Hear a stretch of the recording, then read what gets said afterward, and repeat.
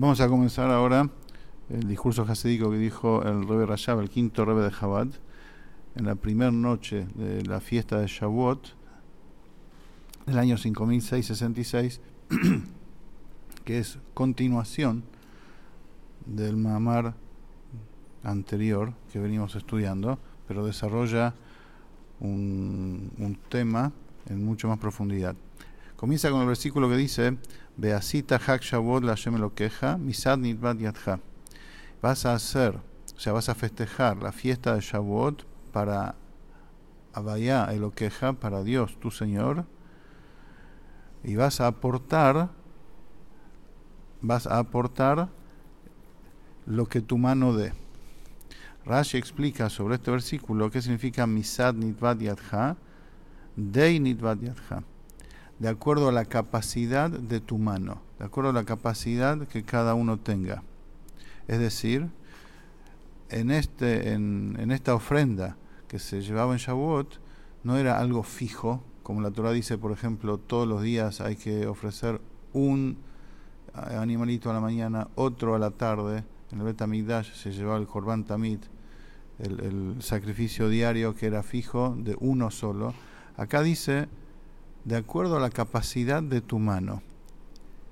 O sea, que mucho más del diezmo. Si la persona tiene capacidad de donar y llevar al Bet HaMikdash mucho más del diezmo, lo tiene que hacer.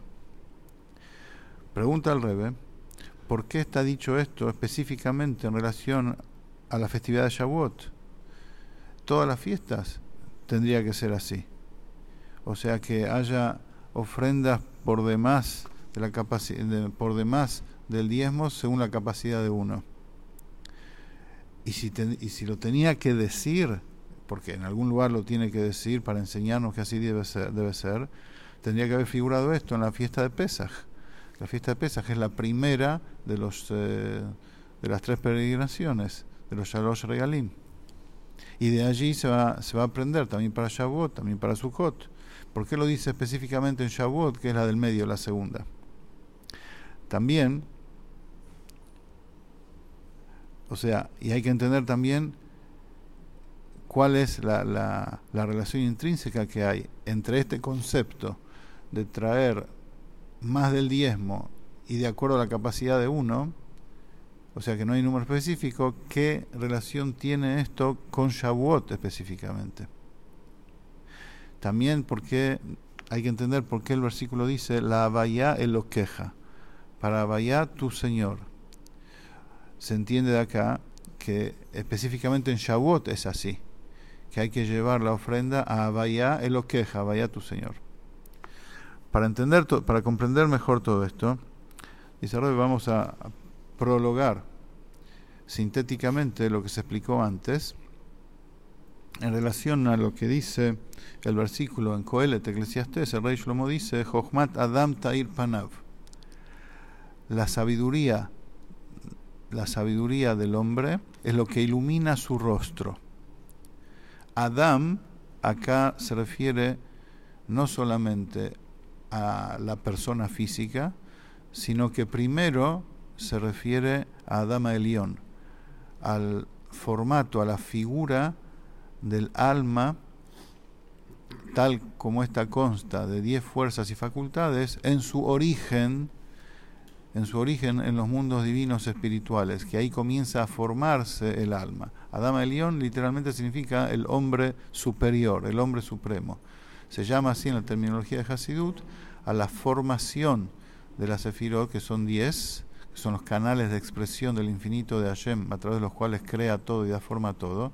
Pero lo primero que se comienza a formar son las almas de los Yehudim. Ahí comienza a formarse todo. Entonces, Adam, el hombre superior, son esas almas o esa formación de Sefirot que da origen a las almas. Entonces, Jochmat Adam Ta'ir Panav.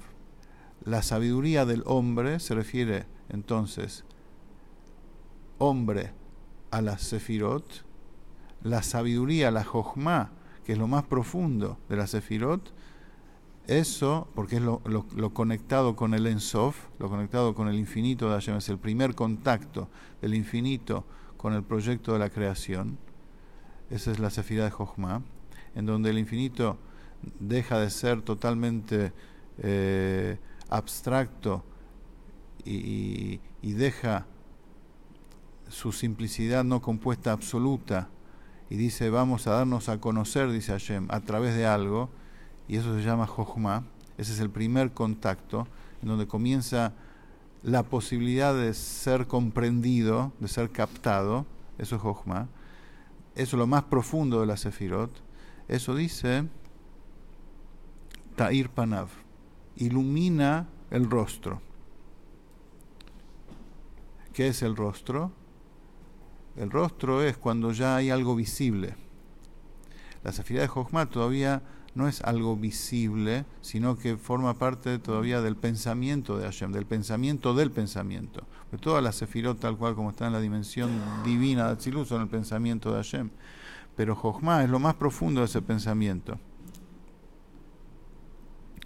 ¿Y qué es el rostro? Entonces lo que se ve, que marea Adam, como dice el profeta Yehezkel, que marea Adam como el rostro del hombre.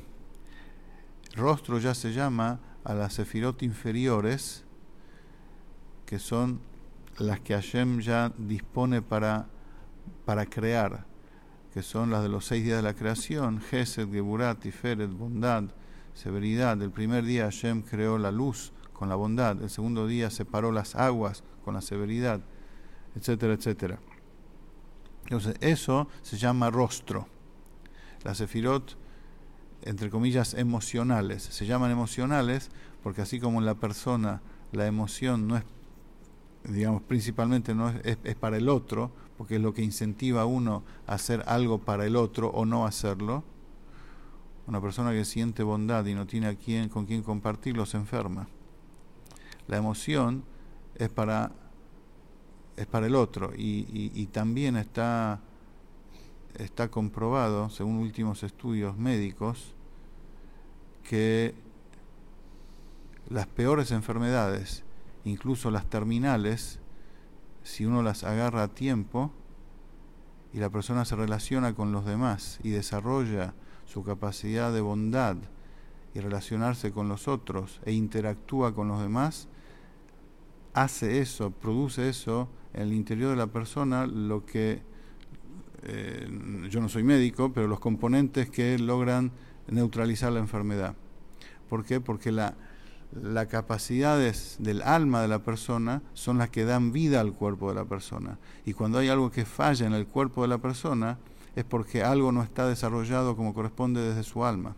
Entonces, cuando la persona desarrolla su bondad, desarrolla su relación con los demás, siente placer de eso, ese es el mejor remedio para curar e incluso prevenir las peores enfermedades terminales. Bueno, volvamos a nuestro tema. Entonces, ¿qué es Panav? ¿Qué es el rostro? El rostro es lo visible. Lo visible en la divinidad es lo que Hashem ya hace para crear, para hacer un otro. Entonces, volvamos al dicho de Eclesiastés. Jochmat Adam es la Jochma del mundo de Atzilut, que es el primer contacto con el infinito. Ta'ir Panav significa que ilumina el rostro. O sea que se siente el infinito, ese contacto con el infinito de Hashem, se siente en lo que Hashem está haciendo ya para crear.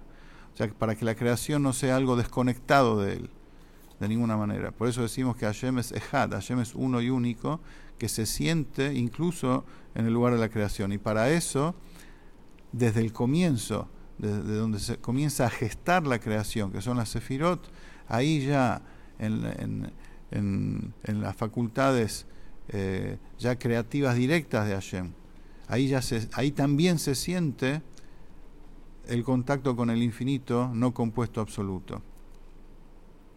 Ahora, eso tiene un shoresh, eso tiene una raíz más profunda, porque las 10 sefirot, como se despliegan ya y se reconocen en la dimensión de Atzilut, vienen de un punto indivisible, que las contiene a todas por igual y que todavía no se reconocen ahí, están ahí de manera latente pero que no se reconocen, que eso es la formación de Adam Kadmon. Adam Kadmon significa el hombre antiguo, el hombre original. Así se llama alegóricamente este punto divino indivisible que contiene, sin que se noten, las 10 sefirot. Y allí también está obviamente la sefirá de Jochma, que es el punto, que es lo más profundo de ese punto indivisible, que es lo que está en contacto con la esencia del infinito de Hashem. Entonces, si aplicamos el dicho de Eclesiastés sobre este nivel de la divinidad, sobre este modo de la divinidad, Jochmat Adam, la Jochma de Adam Kadmon, la Jochma de este punto indivisible, lo más profundo de este pensamiento de Hashem, se refiere, dice el Rebbe, a la Torah. La sabiduría, de donde parte, y Hashem empieza a pensar cómo hacer en ese punto indivisible, ahí nace la Torah. Es el pensamiento del pensamiento, lo más profundo del pensamiento de Hashem, ahí nace la Torah. Es la Jochma de Adam Kadmon. Y ahí es, y la Jochma de Adam Kadmon es la vestimenta de el infinito de Hashem que se predispone a crear. Y eso, Ta'ir Panav, eso ilumina el rostro. O sea, ilumina el rostro, lo visible de las sefirot del mundo de Atzilut, que ya son las que están listas para crear, e incluso ilumina el rostro del ser humano físico, como vamos a estudiar más adelante, que el estudio de la Torah ilumina el rostro. La persona no es la misma, se ve en su rostro, en su cara, cuando entiende Torah y cuando está lleno de Torah. La Jochma del Adam, que es la Torah, eso Ta'ir Panav, ilumina el rostro del hombre. Esto en síntesis es la introducción para comenzar a desarrollar el tema. Continuamos la próxima.